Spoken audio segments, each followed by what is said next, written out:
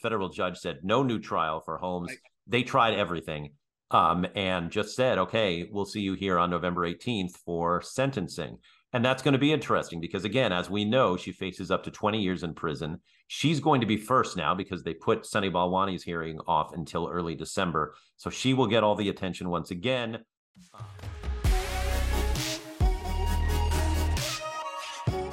Hi, everyone, and welcome to the Friday, November 11th, Veterans Day installment of the Silicon Insider, the only uncensored look at life and business in the Valley. My name is Mike Malone. I'm here with special contributor Scott Budman, technology reporter for NBC Bay Area. Our producer is Jordan Henderson. Our East Coast correspondent is Bob Grove. And as always, the host is the Silicon Valley Business Journal. Okay, gee, what did you do Wednesday, Scott? Yeah, Wednesday was a big day that we were waiting for. The biggest of the companies, I think the biggest growth story perhaps in the last decade or so, Meta admitting they grow too fast and they've outgrown their profit, which is almost hard to believe given the amount of money that they pulled in via Facebook and Instagram. But clearly this metaverse is a bridge too far so far. And so they had to lay off 11,000 people in one fell swoop. I mean, we've been talking about this most of this year to date, that his pursuit of the great white whale, the metaverse, is not paying off, and he's just shoveling money into it. And is this the moment where the metaverse catches up with him? Is that really what's going on? He blamed everything else. No, I think it is the time the metaverse catches up. And there are a couple of things going on here. I mean, Facebook, Meta hired a ton of people, as a lot of tech companies did during the pandemic, because we were all on Instagram. That's how people communicated, especially young people. So the advertising was just rolling in. So that slows down. And that's one thing. And that's why we're seeing, I think, a lot of layoffs across the tech spectrum. Zuckerberg, in his letter to the employees, said, I really thought that the boom was going to keep going. Right. But I also think he needs to take responsibility for the metaverse itself. That was never a boom. I mean, we haven't seen anything from that yet. So the Instagram, Facebook, WhatsApp boom of the pandemic is, the slowdown there is perhaps responsible for some of this. But I think a lot of it, I would say the great majority of it, can be pinned on Zuckerberg's really betting the farm on this metaverse that just hasn't happened yet. And think of all the money going in there, and none of it's coming back. And he's lost his number two. Right. I mean, Sheryl Sandberg was the adult in the room, and she walked out apparently over his obsession with metaverse. Is he learning anything from this? I mean, how difficult is it for him to lay off 11,000 employees? I believe his sincerity in how difficult this is. As far as what he's learning, I mean, he had to learn something to lay these people off. As cruel and rough as it is to have a mass layoff, and 11,000 people in one fell swoop is a big, big layoff, no doubt. And that's why I think, and there's a cruelty to Wall Street that we've seen forever, when a company does trim the sails, its stock price often goes up. And I think investors are saying maybe Zuckerberg has finally learned that you can't just shovel coal into this engine without anything coming back. And there are plenty of companies that take a long time to develop something, R&D, biotech, but to say, hey, we've got this great metaverse and for nothing to show, I think investors just flat out got impatient with him. I was thinking about precedents of this, and I hearken back a little bit to HP with Carly Fiorina, that she had a good, solid company. It wasn't doing great, but it was still top of the game. And she wanted to find some exciting new business to go into. And she tried to go into the service business. And then instead, that didn't work. So she went after Compaq and damn near destroyed HP. Craig Barrett decided to take Intel, which was literally the most valuable company in the world at that moment, and have it pursue networking chips instead of pursuing mobile.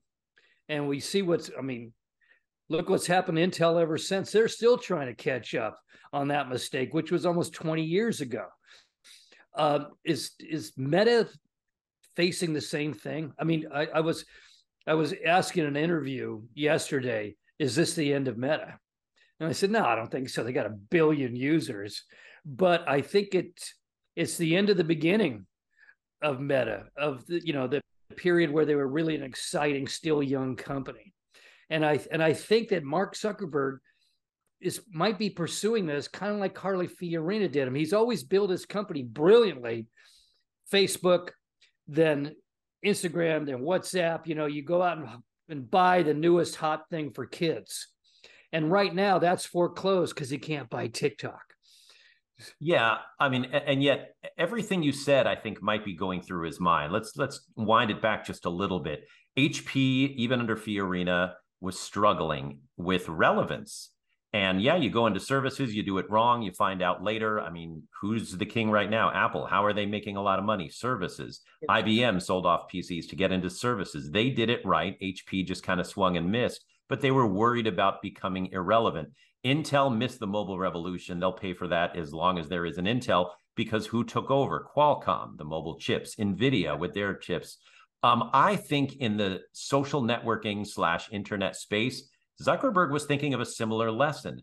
And I bring up Yahoo and I bring up MySpace and companies that were hot and then became irrelevant. And now he looks to the other side and sees TikTok, to a far lesser extent, Snapchat. But there are companies out there, even Twitter, that are doing relevant work. And I think he's afraid of going in that direction and becoming the next Yahoo. Now, should he have just bet the farm on the metaverse? I think the other thing you said would have been a better plan, which is to buy the next hot thing. If you talk about metaverse success right now, there aren't many companies you can talk about, but I think Roblox is one of them. It established itself. It took itself public. It's got a huge audience of young people who love to play games in the metaverse. If Facebook had somehow just bought them, I think that would have been their entree in the metaverse. It would have cost tens of billions, but at the same time, it would have saved tens of billions. And I think the world would be a different place right now. Instead, you have a publicly traded Roblox kind of struggling, trying to stay out there. And then you have Meta, which has just been keel-hauled in the public markets because of its insistence on trying to do something new. Well, I suspect there's thousands of former Facebook employees that are nodding agreement right now to what you said. I feel for them. I just hope that even as we see cascading layoffs take off through the tech industry, that these talented people who built a behemoth company, obviously I've got my issues with Facebook, but you can't knock the fact that these people built a gigantic, successful company. I hope, and I have a feeling they'll find work out there pretty quickly. Well, we'll see. I mean, the economy looks like it might be warming up just slightly. I mean, otherwise, we're going to see a lot of people sitting in Starbucks and Pete's, startup teams. This time of the cycle is usually a great time to start a company. And maybe the next big thing is sitting out there, and we'll see it, at that next table over while we get our latte.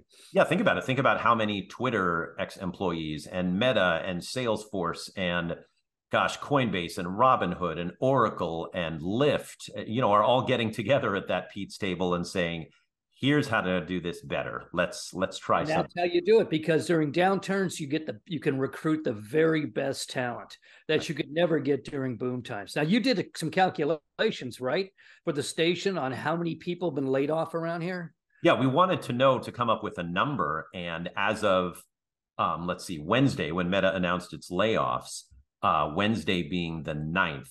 So from November 1st through November 9th, 21 Bay Area tech companies had announced layoffs, from Salesforce to, 21 in those 9 days. The next day, 3 more announced layoffs. And so we're up to 24 in just the first 10 days of the month. And that comes after in October that we saw some layoffs too. So we're really starting to see what we had talked about mid-year, the layoffs after the stock takedowns. Yeah, and once the first big company goes through the door, which I guess is Twitter in this case, at 7,000, Stripe. Well, how many was it? Stripe? I think Stripe had about 1,000. About 700. Yeah, Salesforce, several hundred as well. Salesforce surprises me. It seems like they're doing really well. I think they are. That felt like a layoff that was pretty small. We talk about how some companies just sort of, I don't know, they just trim their sales a little bit here and there. And they use the occasion because no one's covering it. I kept trying to find the number for Salesforce and it wasn't anywhere. And I thought, Well, they timed that perfectly because it's between 7,000 for Twitter and 11,000 for, Meta. Perfect time to announce a Benioff layoff. is no dummy. Yeah, Benioff. They announced the layoff on election day, Yeah. and obviously a lot of people were busy. Yeah. Election day is the ultimate Friday dump for Right. bad stories. Well, I saw a number here which just boggled my mind that uh, at least 20,300 U.S. tech workers were let go from their jobs so far in November, and more than 100,000 since the beginning of the year.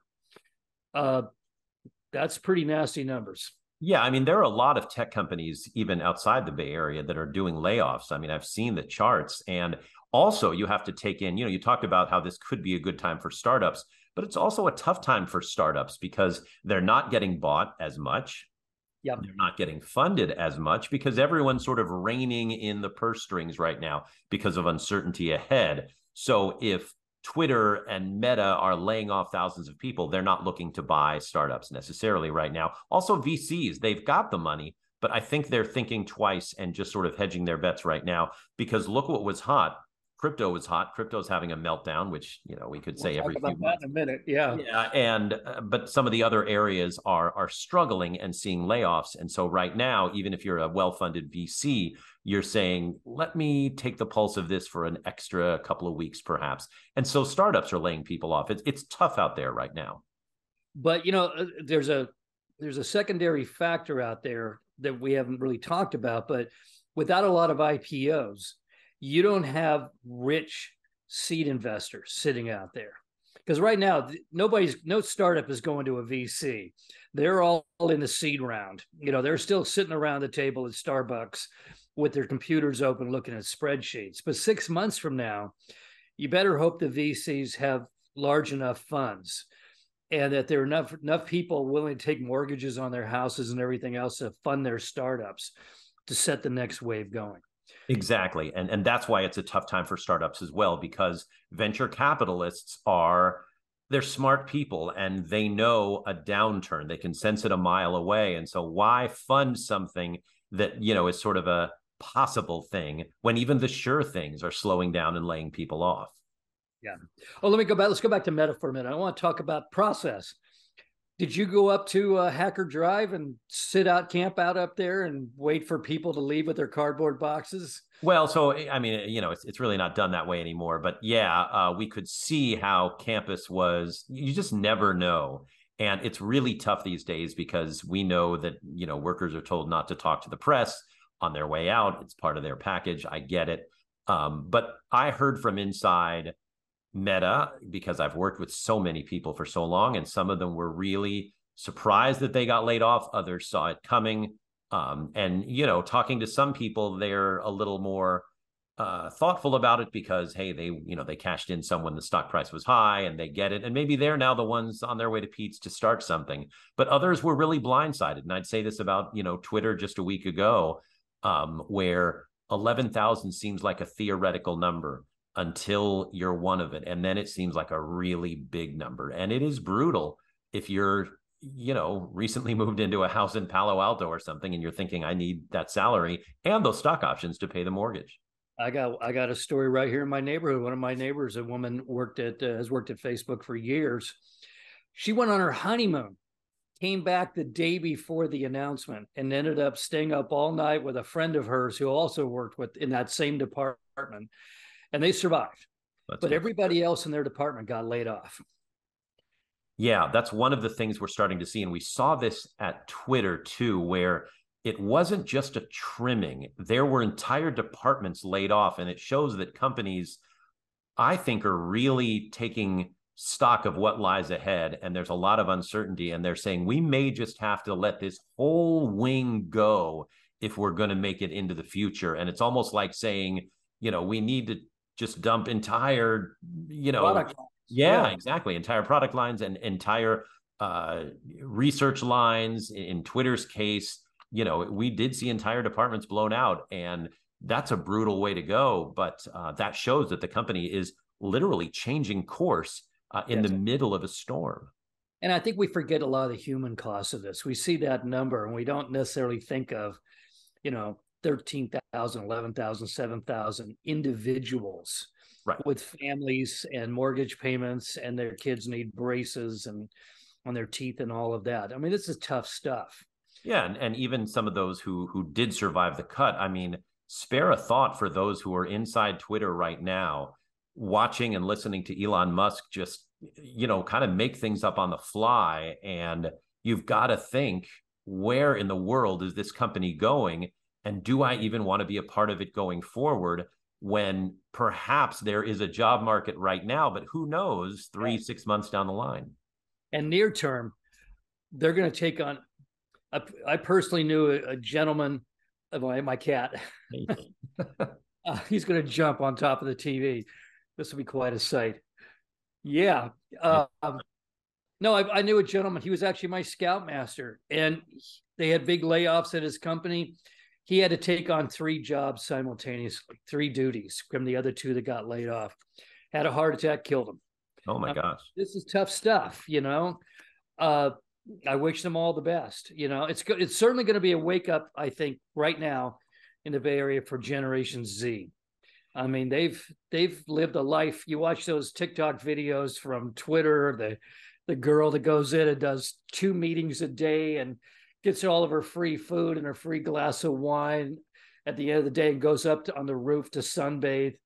These people are getting a real bad life shock right now, and you can laugh at them, but it's going to change their behavior. It's going to change their outlook. I think they really thought that things were going to be good for a long time, and this was the normal way of working.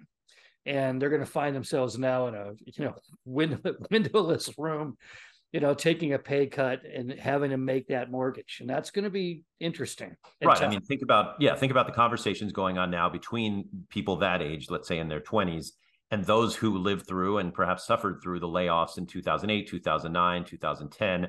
And we saw a lot of tech workers, have to take jobs at places like Starbucks and Pete's and Amazon delivery, and just things that were way, way below their usual income and perhaps even skill set, just because you've got to make ends meet here in Silicon Valley.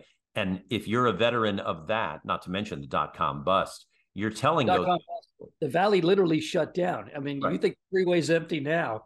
You should have seen it after the dot-com explosion. I mean, business stopped in the Valley. It was the most terrifying thing imaginable because you couldn't imagine it coming back. What do you think is the next big company to do a layoff? Google?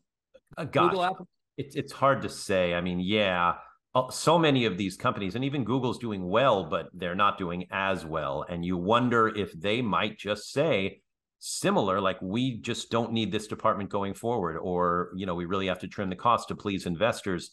Google's in that mix. I mean, Amazon has just been crushed in the stock market. You got to believe that they've already announced freezing hiring. Right. And it may get deeper than that. I mean, Apple so far has stayed above, but even they're saying, just short of a hiring freeze. And I think a lot of these companies have ways to go and cuts to make before they can convince their investors that they're in this for the long haul. I think it's going to last a little while. How about international? This is international news. I know that because in the course of 24 hours, I got interviewed by the BBC World and then by Al Jazeera English. And the Beeb asked me, the one we always get, you and I always get, is this the end of Silicon Valley? And I pointed out that I've predicted the end of Silicon Valley 10 times, and I no longer do it because this valley has a ability to regenerate itself like no place ever. What do you think? What are the prospects for the valley near term and long term? Well, I think you've hit it on the head. We've seen this before, and I may not have seen it 10 times, but I've seen it a couple of times where the valley had to slow down and really, regroup and sort of wait for some of those startups to develop and wait for the venture capitalists to get an appetite for risk again to fund these companies. But Google came out of the dot-com bust, and think of all the apps and companies that came out of 2008 and 2009. The Valley does do that. Now, the challenge, I think, is not innovation and good companies and exciting ideas. The challenge, I think, is convincing young people to live in an area that's so prohibitively expensive, Right. and say, hey, give us 5 years and we'll make you a millionaire. We'll discover something or we'll develop a new product. But during those 5 years, how do you survive if the rent is, 2,500 for a 1 bedroom? I mean, it's just gotten so crazy. And so maybe one of the changes we see short term is a lowering of that barrier. Housing prices come down because they're not selling, rents come down because people don't need to live here. And then that helps seed the long-term growth, which I believe will come back. But you need the next big thing. And in all of those, there was something hidden. I mean, even during the dot-com crash, there were 4 or 5 companies like Google, that were waiting in the wings, that no one had really noticed them. And then a few years later, when everybody left the valley again, all the social networks started appearing. I don't see one right now. Is it med tech? I mean, that seemed to have its day, and now nobody's investing in med tech anymore. Going to turn out to be more complicated than anybody thought. Let me push back on that because I've seen some funds that are focusing on women's healthcare, and that's a hot field. And you're seeing some female VCs who traditionally don't get the funding and female CEOs who traditionally don't get the funding, and they're working together to say this is a gigantic, important field. So right. I always like med tech and biotech. And I think the two hot things right now are in that field, healthcare, but also crypto. And I think if people put their bets on crypto, it's going to take a long time before we start creating jobs because that's been just so volatile. So I'd like to think that, the next big thing is, let's say, biotech or climate kind of tech. And we're starting to see some movement there and some urgency in those areas. I think it's also going to be some sort of home learning. I think a lot of parents are pretty upset with that, what happened during the lockdown, and they've gotten used to having their kids home. A really efficient educational operation designed to help kids learn at home might turn out, to be a huge thing. I think homeschooling is becoming one of the hottest fields out there, including college education. But we'll see. I mean, the whole point is the next big thing is something that none of us predict. It's some guy or woman sitting out there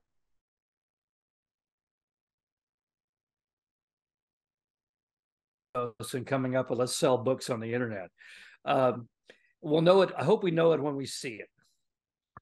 Yeah, and I think we will. We don't miss things that much because once something gets hot, all the money sort of chases it. For and our job, you and I, is to spot it before anybody else does. Right. Well, that's why we stay in touch with.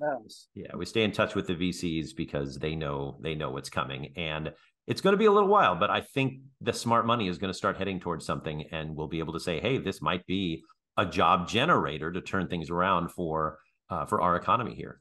So, did you get a lot of skepticism from international media? Were they saying, "Oh, is this the end?" Blah, blah.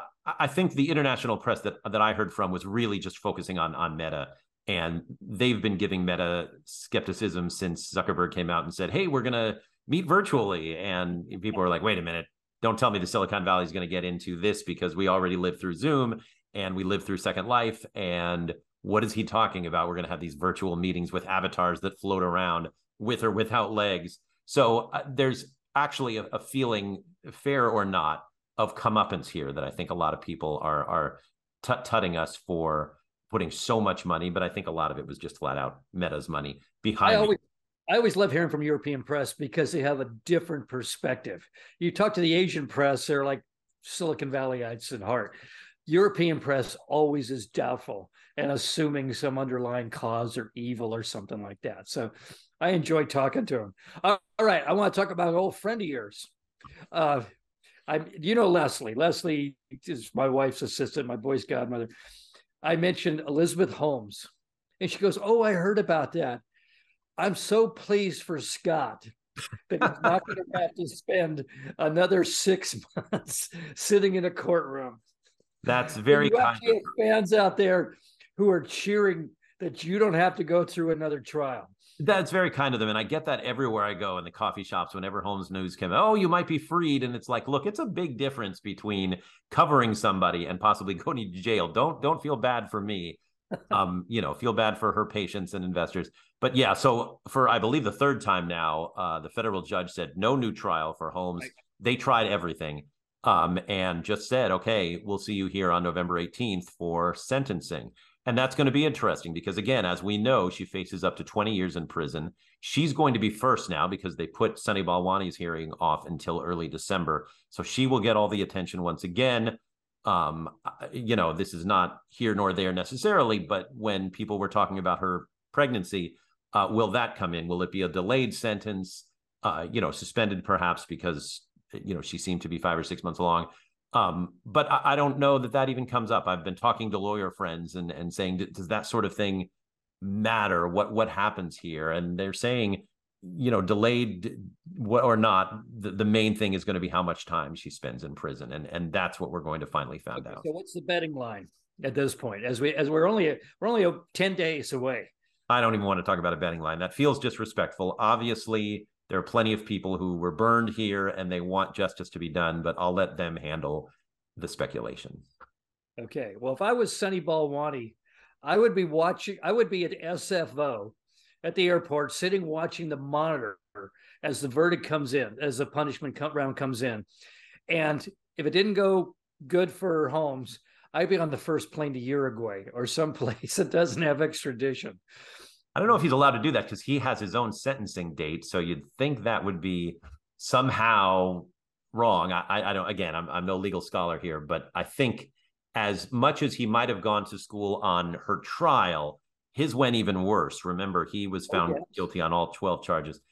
So it's hard to imagine that perhaps the COO goes to prison for longer than the CEO of a company that they were, found guilty of conspiracy to fraud investors, but perhaps it'll be the same. And he's got to be watching this, and whatever number she gets, I can't imagine that he'd be happy with a high number.